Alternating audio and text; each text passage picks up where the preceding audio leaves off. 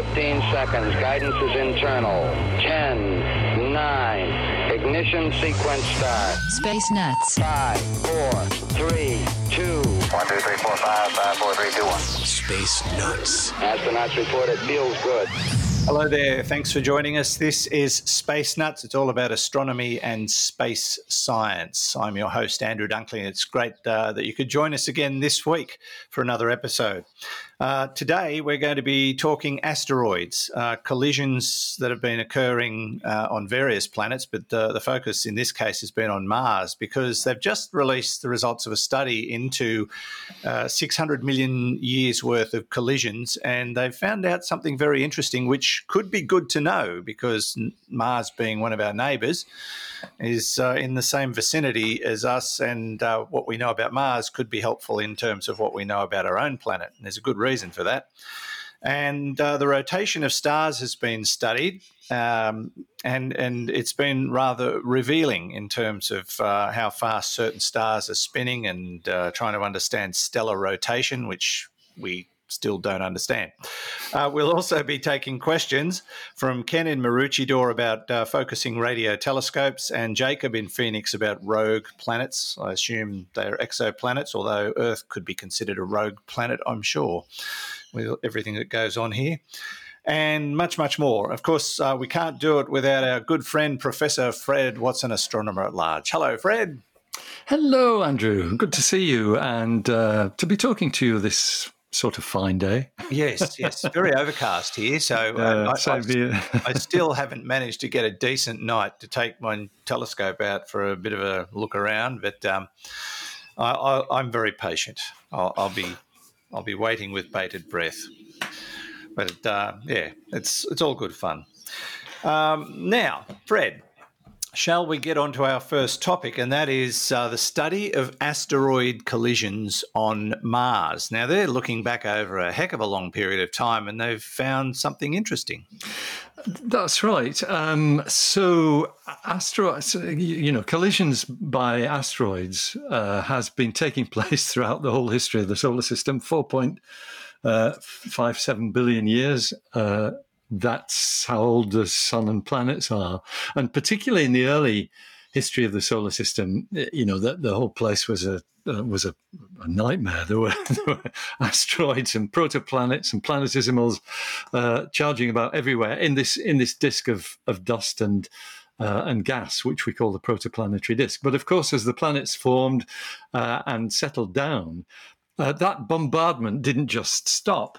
And it basically tailed off because all the stuff that was there to crash into things got crashed into things and used up, although sometimes there were collisions between objects that created more asteroids. But what it means is that for a body without an atmosphere or with a very thin atmosphere, the record of craters on the surface of that body is something that lets you provide dating for the surface itself. So the mantra is that the more craters you have on a surface, the older that surface is. You're looking back further in time, and so you can actually see directly a comparison almost with the naked eye. Probably binoculars would help when you look at the moon. And the moon's southern highlands are very, very heavily cratered. Those craters date back to the what's called the late heavy bombardment, about 3.8 to 4 billion years ago.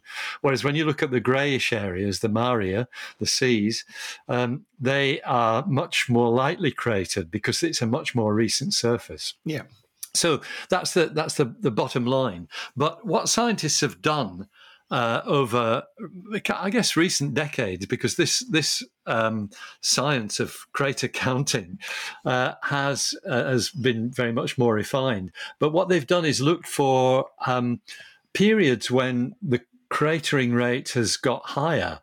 And you can sort of do that by looking at the size of the craters, the typical size of the craters, because as the debris that's impacting on a surface like the Martian surface, which is what they're really concentrating on, as that debris gets cleared out through the solar system, the impacting bits and pieces get smaller and smaller, and so you tend to have, you can the most of the craters that you would find being created within the last few million years would be much smaller than ones that were being created billions of years ago, because the debris is smaller. Yeah.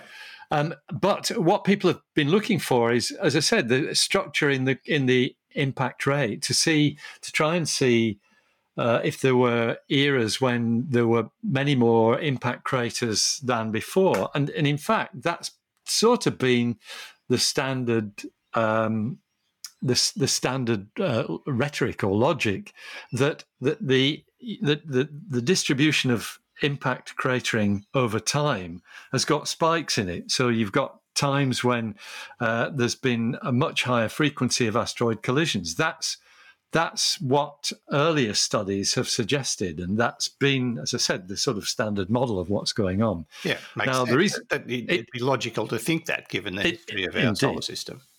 That's exactly right. I feel a but coming on. But yes, there is a but coming on.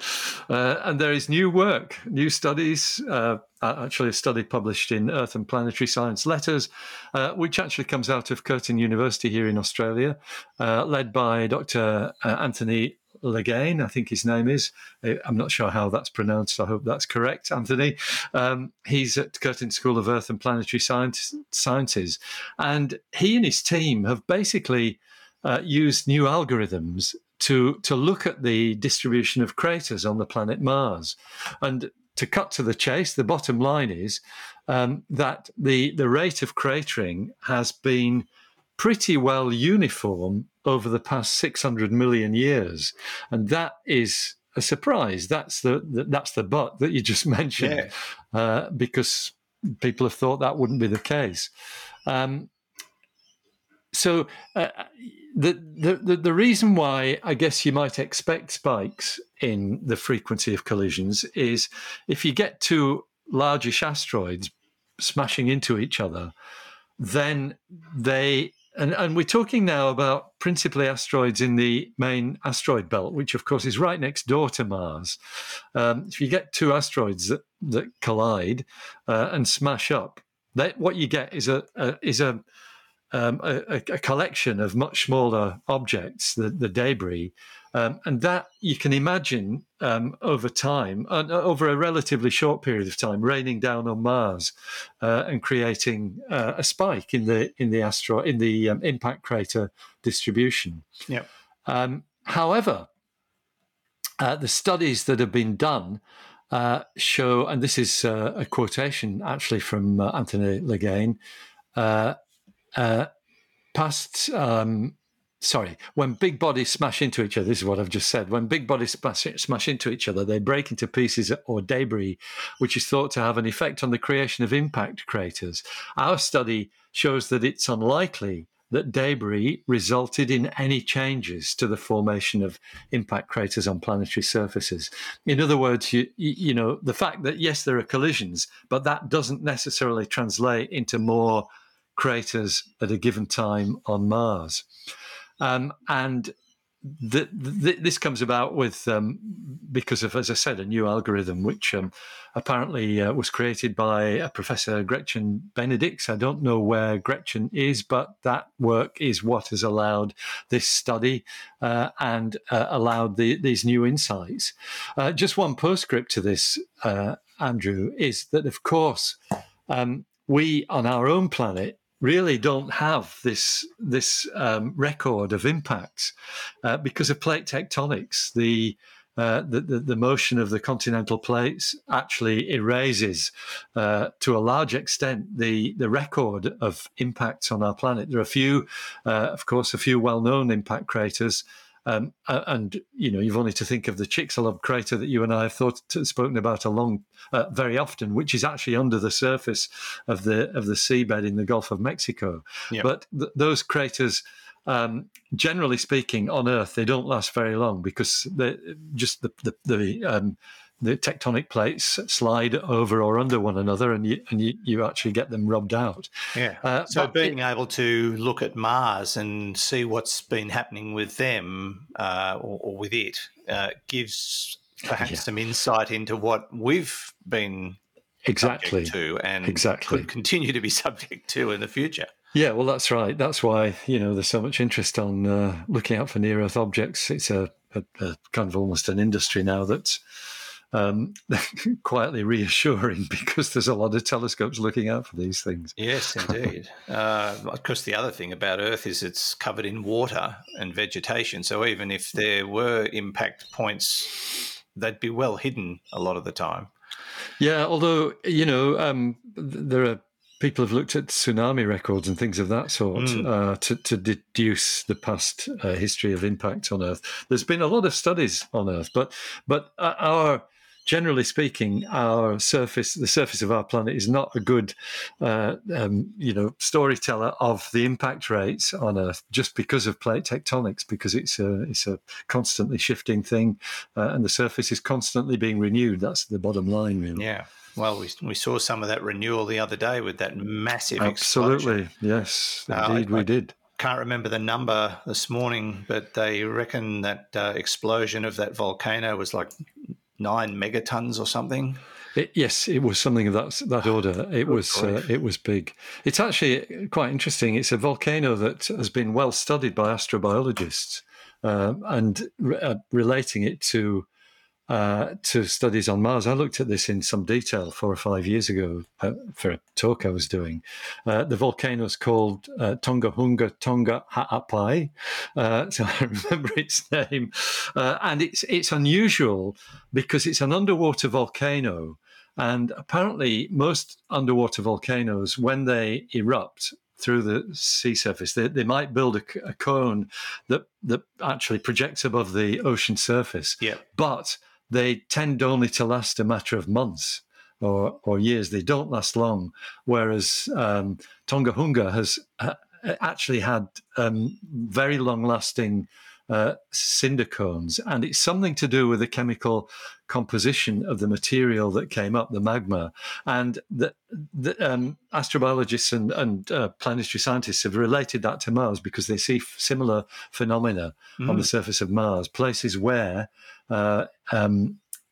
it looks as though there's been, an ocean or at least a sea with a volcano that has projected through it and actually lasted rather than getting demolished. That's fascinating. I think Krakatoa was a similar kind of volcano. Yes, that's probably right. Like only a couple of years ago, the newer version of Krakatoa blew up and caused a tsunami, and a similar story.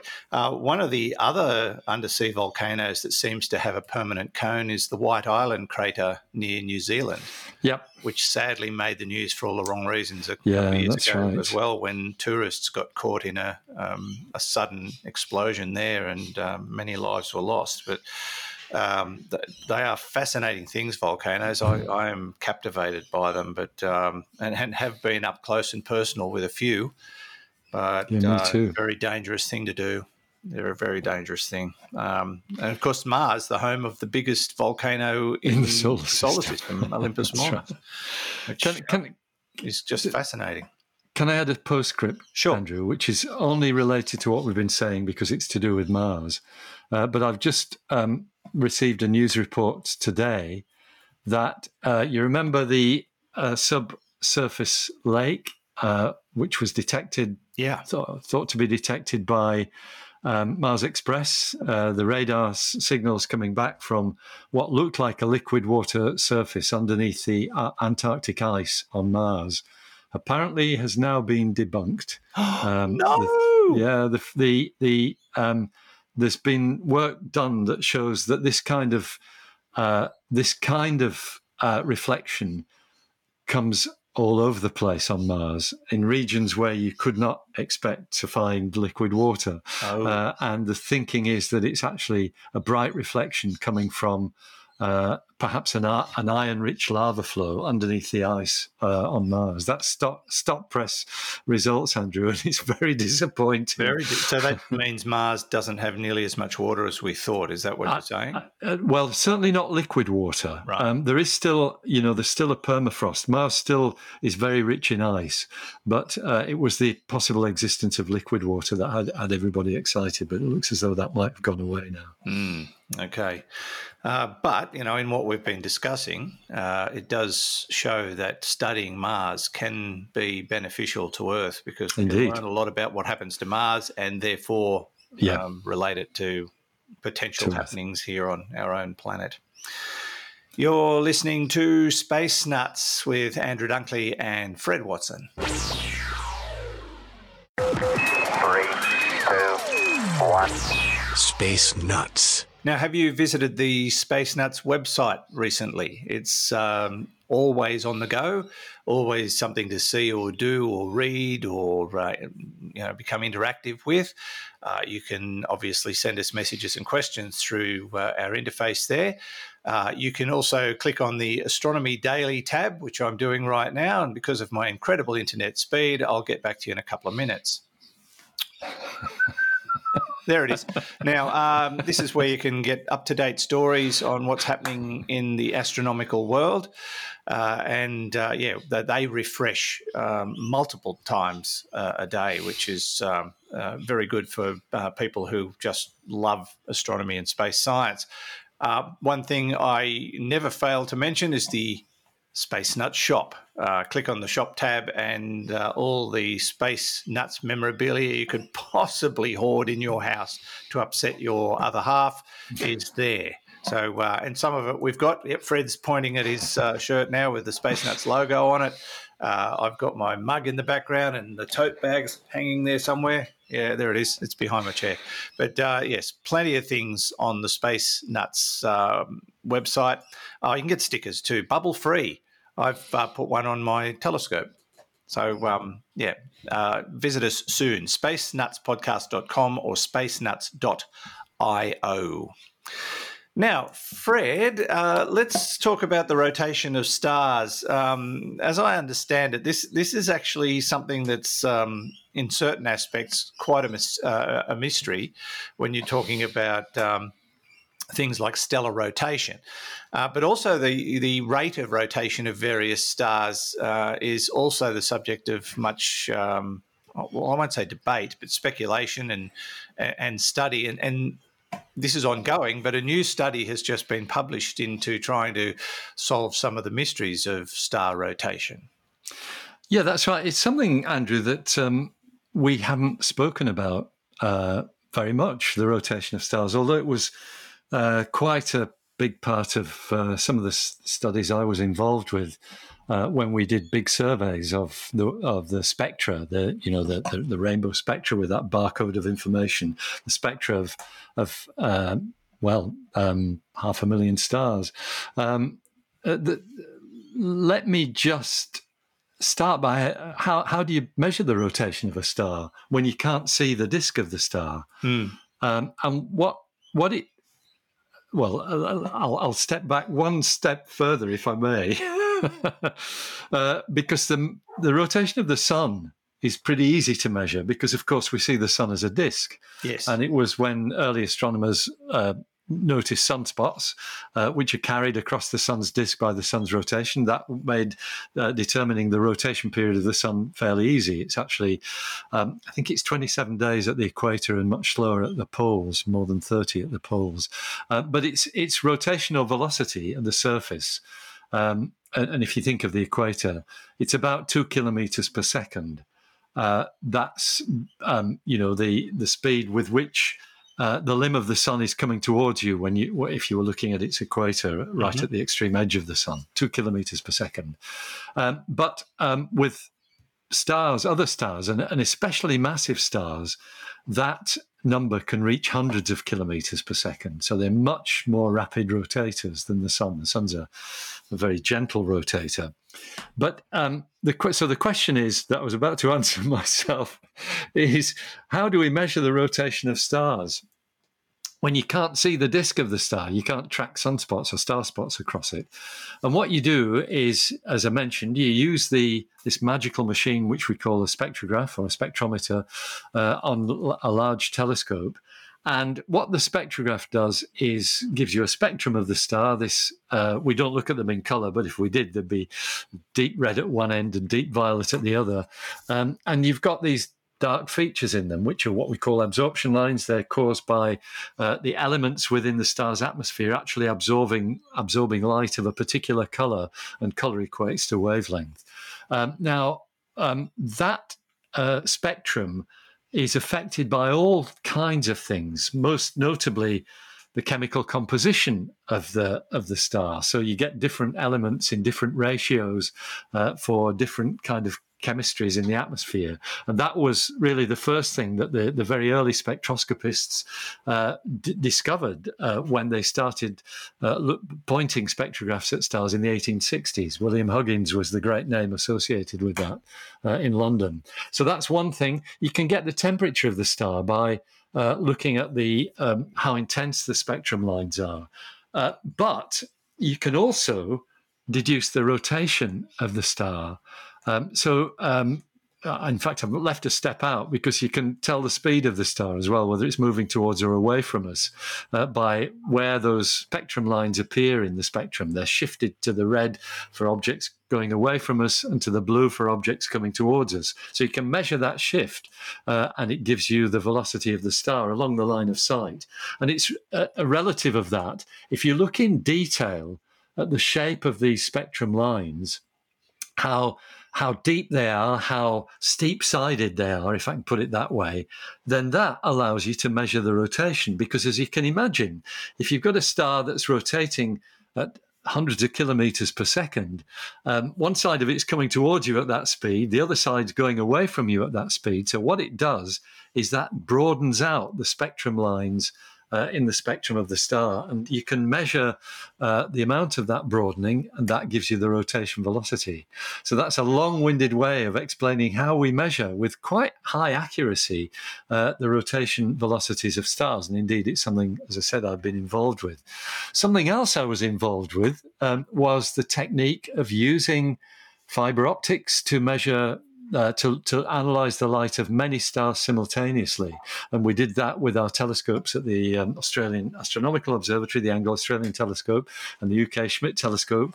Were both equipped, in fact, they both still are equipped with machines that let you measure hundreds of stars at once.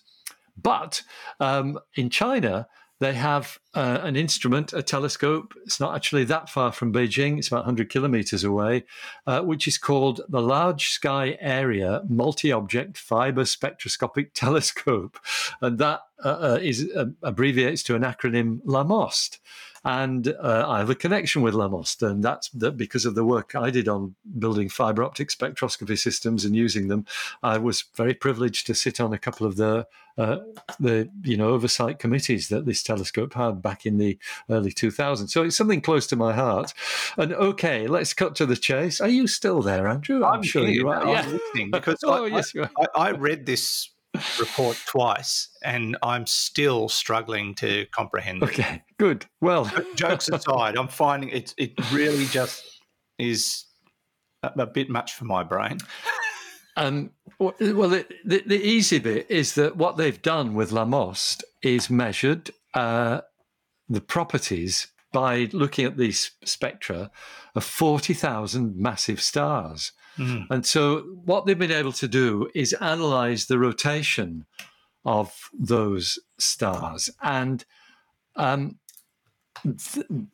that's something you can look at in detail in connection with the chemical composition of those stars. So this is the trick, that you've got so much data, and it's why we do these big surveys, that you can say, okay, we've got this range of rotations, and we've got this range of what we in the trade call chemical abundance. That's just the chemical mix in the atmospheres of these stars.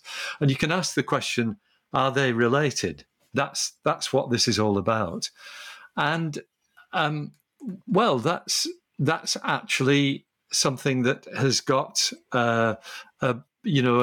some interesting outcomes. Now, I have to say that this is still a work in progress, Andrew, and that might be why you're struggling to get anything out of it, because there's no... That's a good excuse. There's I'll go with that.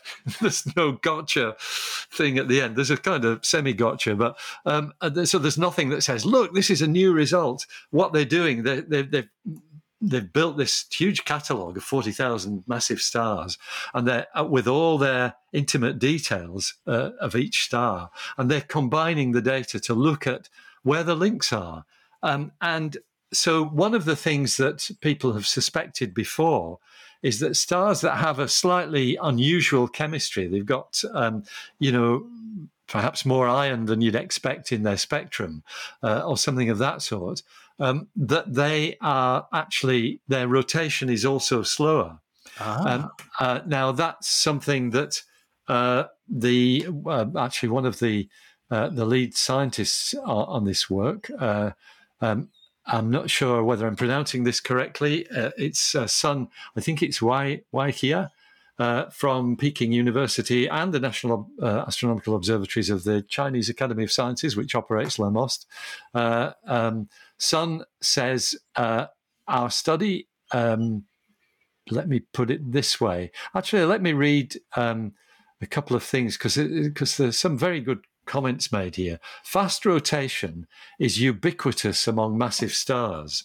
Our study provides clues for understanding how the angular momentum of massive stars evolves during the majority of its lifetime. Now, what the angular momentum is the rotational energy. It's not just the speed of rotation, it's how that combines with the mass of the star to make, an energy of rotation.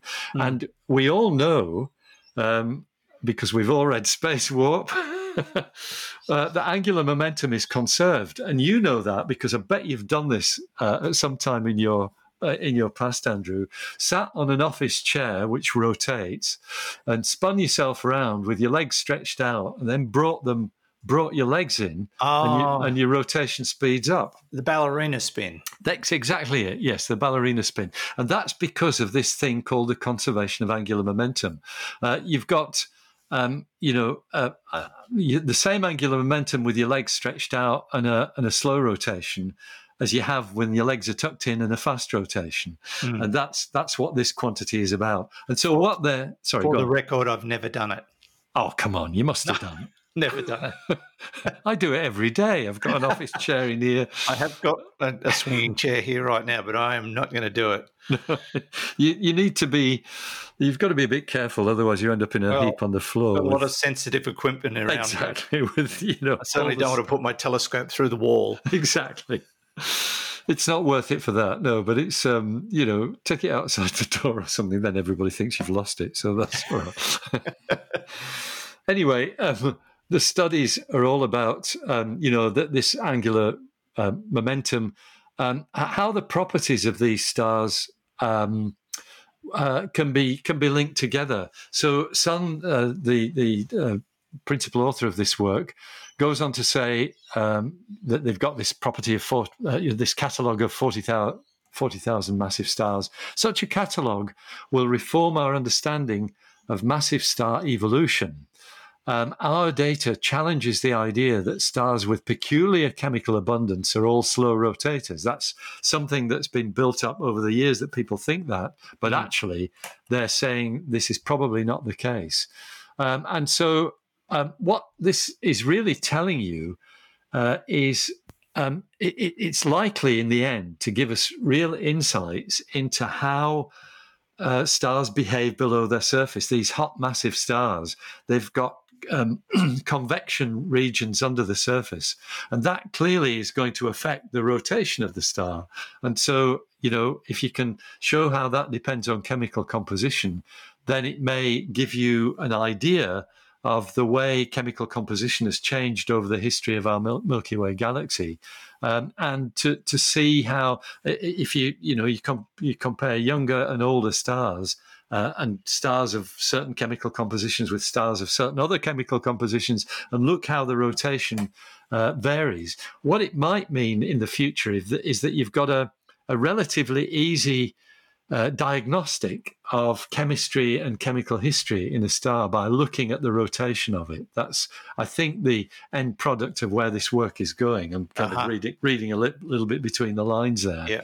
But that would be the kind of thing that might come out of this work. So it's great stuff. And I'm thrilled that it's on a telescope that had a little bit to do with a few years ago. Yeah. If anybody wants to read the full report, It's been published in the Astrophysical Journal, so that's where you can get a hold of it. Now, I did have a question based on something you were saying, and that was the speed of rotation of our sun, which was 2 kilometres per second. Just a hypothetical question popped in my head, and you know how much I love hypotheticals. What impact would it have on our planet if the sun were faster than 2 kilometres per second in its rotation? Yeah, that's a really interesting question because it relates to the type of star that it is. Our sun is effectively a dwarf star. It's not that much of a dwarf. It's certainly not a red dwarf, but it's not comparable with these really massive stars. And so the massive stars are the fast rotators. So then you'd have a star that was highly luminous. The Goldilocks zone would be a lot further out in the solar system than it is with the sun.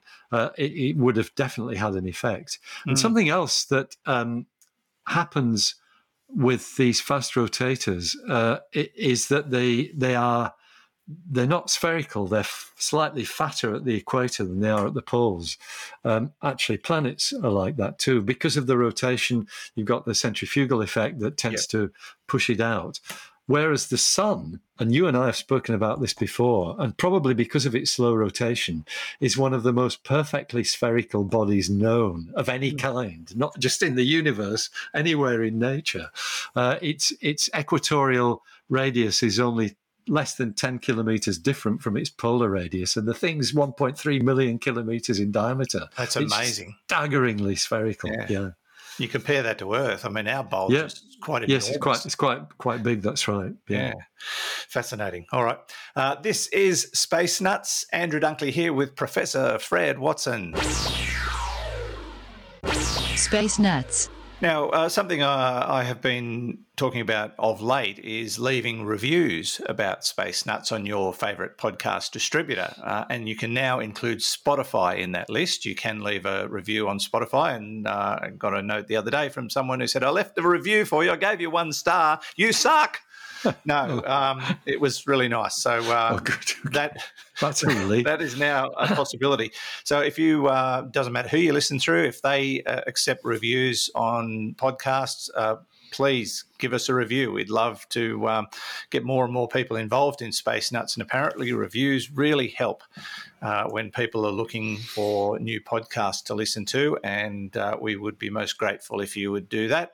And you can just do it through whichever podcast platform you prefer. Now, Fred, we've got some questions. We're going to head to a place called Maroochydore. Now, most people in the world would go, what? Maroochydore, very popular location in Queensland. And this is Ken. Hi, Professor Fred and Dr. Dunkley.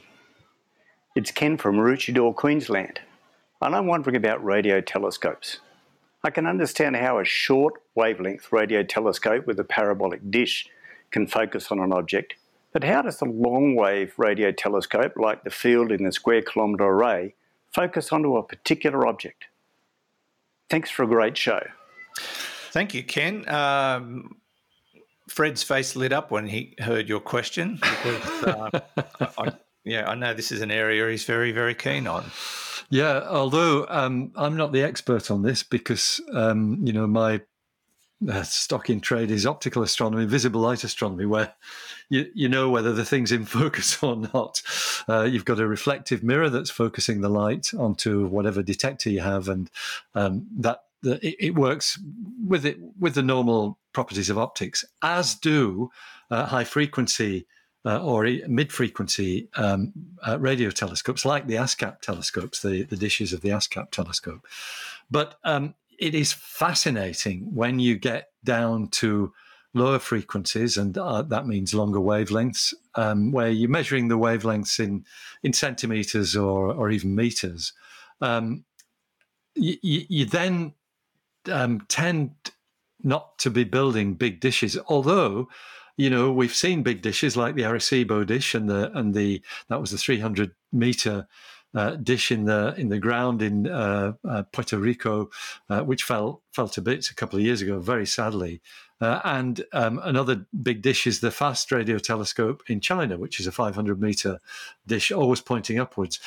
That's kind of the limits that you can go to with these low-frequency telescopes. But it turns out then to be much better to do what the square kilometer array telescopes are doing. And there's a number of precursors with that. So what you've got for the square, let me just give you the background. Square kilometer array has two components. One in South Africa, which is SKA mid. They look at the mid frequencies. The other component here in Australia will be SKA low. That's in Murchison in Western Australia. The mid frequencies, the telescopes there are similar to the ASCAP dishes. They're different in arrangement, but they do have a parabolic reflector which focuses essentially light onto a detector. Focuses mid-frequency radio radiation onto a detector. The low frequency, however, is just these paddocks of antennas. Yes. And so the question, how on earth do you decide which object you're looking at, is a great one, because they're dipoles. That's essentially what they are. And a dipole aerial is just the most basic kind of radio aerial. We used to see, and I suppose to some extent we still do, see houses festooned with dipole areas for their TVs. Yep. In fact, we've got one on the roof here. So if you think of those things, but sort of pointing upwards, what you've got is, with a single antenna, you've got something that will actually respond to radio radiation coming in from anywhere in the sky. So one dipole antenna can see, the whole 2 pi steradians, to give the technical term, the angular area of the sky. You can see the whole sky.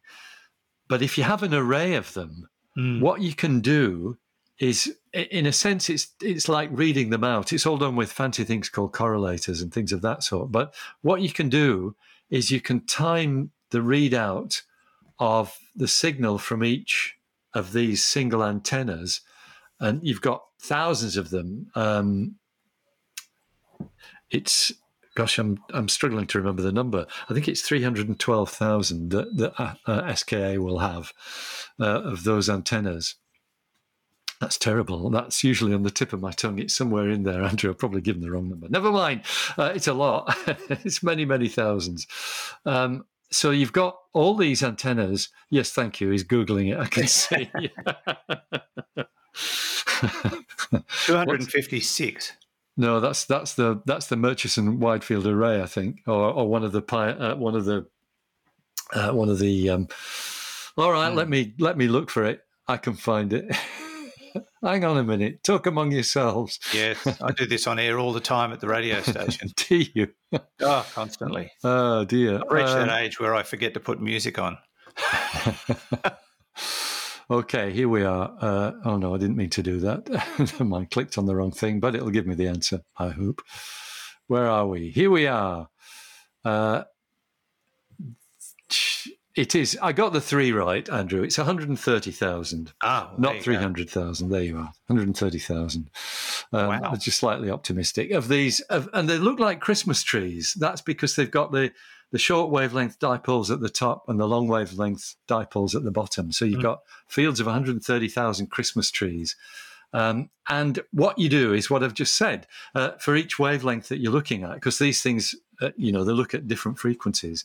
For each wavelength you're looking at, you can time what the antennas are doing so that you steer it electronically. Effectively, that's what it amounts to. You can point the beam in different directions. And the really cunning bit, which I love, is you can look at different bits of the sky at the same time, because you can handle the signals in different ways. So you're pointing the telescope simultaneously at more than one object. To be honest, not being a radio astronomy engineer, I find this quite dazzling and quite breathtaking, that it works, and it works really well. There is a Pathfinder array, which is called the Murchison Wide Field Array. It works in the same low frequency band as the SKA will. It's been operating, I think, for probably almost 10 years, and it's done fantastic work with, I think, about 4,000 antennas, which don't look like Christmas trees. They look like a bunch of coat hangers that somebody's kind of put on the ground. It's really weird, but very great, excellent science. And as I said, I'm blown away by what my radio colleagues do with all this stuff. All right. I hope that helps, Ken. It's not a very good description. Yeah. Well, now Ken knows how to focus a radio telescope. Yeah, that's right. Thanks, Ken. Lovely to hear from you. Now we're off to the United States. Hey, Andrew. Hey, Fred. This is Jacob from Phoenix. I had a question in regard to rogue planets and I guess the time frame in which we see them. So as we know, like light takes a while to get to us. Even if we're looking at far off planets, we're able to make observations of them. But my question is, does their state change, based off of the time that we've seen them? So if we see a planet, far back as maybe 100 years away from us or whatever it may be, let's just say it's far away from us. Is there a chance perhaps that rogue planet is now developed or oriented into something that is suitable for life? Is that possible? It may be low level for Fred. He might be like, well, absolutely not. But I just wanted to ask because I'm just very interested in like maybe some of these exoplanets that we feel may not be suitable for life may be at this point in time, given that it's been so long since we've been able to make the observation and their actual state. So hope the question makes sense. It's kind of the morning here. We're rushing around. So just wanted to get that off my mind because I've been thinking about it for a while. Thank you guys. Love your podcast. Go nuts. Yeah. Okay. Thanks, Jacob. Look, don't worry about how lowbrow your questions are. He answers all of mine, so it doesn't get lower than that. Yeah, it's a great question too. It is a ripper. Yeah, it's a good question. So I think, perhaps just usually by rogue planets, we mean planets that don't have a parent star for whatever reason. We don't really know. We've got ideas about how they form. Some might form because they might have been kicked out of a solar system by gravitational interactions. Some might just be the debris left over when stars form. We don't know. But the bottom line is indeed that planets a long way away, we are seeing them as they were in the past. Yep. Now, typically, the exoplanets, the planets of other stars that we observe, their distances are measured in hundreds or low numbers of thousands of light years. And so we are seeing them as they were, say, at most 2,000 or 3,000 years ago. And that's really not long enough to have any significant change in the geological or the circumstances within which the planet might find itself. If you do think about the way planets might drift about in their solar systems, and we think that sort of migration of planets backwards and forwards inside solar systems, we think that does take place, but it's a process that takes place over millions of years rather than the kind of length of time that we are talking about when we talk about exoplanets, the look back times.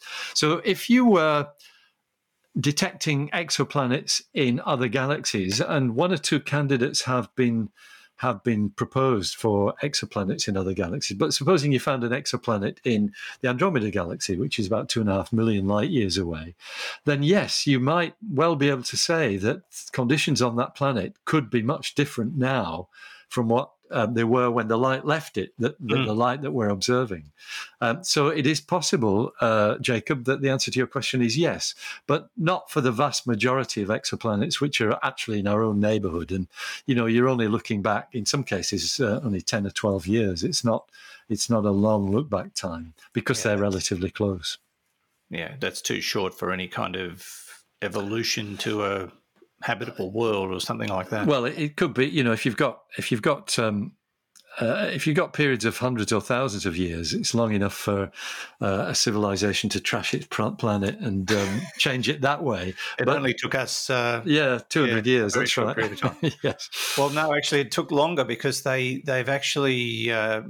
I read a study late last year that suggested that the increasing the global warming effect caused by humans has been going on for longer than 200 years. They think it probably dates back thousands of years because of our practice of burning off forests and things like that. So it's not just the last few generations that are responsible. It goes back a lot further. But they've done the real damage. The Industrial Revolution has a lot to answer for. We certainly accelerated it. Yeah. And now we're trying to decel very, very quickly. Very much so, that's right. All right, Jacob, we finished with Jacob, didn't we? Yeah, that's a great question with a variety of answers. Very good. Thanks, Jacob. Lovely to hear from you. And thanks to everybody who sends us questions. We've got a few more, so we'll get stuck into them in coming weeks. Just one more thing, of course, and that is if you do want to get in touch with us, you can do that via our website.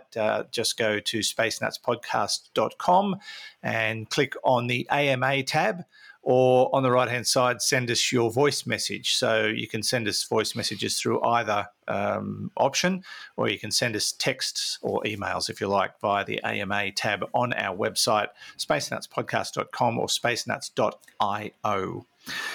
Fred, that brings us to the end of another episode. Thank you so much. It's been a great pleasure as always. A lot of fun, Andrew, and that's why we do it. Indeed, yes. Certainly don't do it for the big bucks. No. All right, we'll catch you next week, Fred. Thank you. Sounds great. See you soon. Professor Fred Watson, astronomer at large, and I haven't said hi to Hugh in the studio in recent times, so hi, Hugh. Keep up the good work, whatever it is you do. And from me, Andrew Dunkley, thank you so much. We'll catch you on the very next episode of Space Nuts. Bye-bye. Space Nuts. You've been listening to the Space Nuts podcast. Available at Apple Podcasts, Google Podcasts, Spotify, iHeartRadio, or your favourite podcast player. You can also stream on demand at Bytes.com. This has been another quality podcast production from Bytes.com.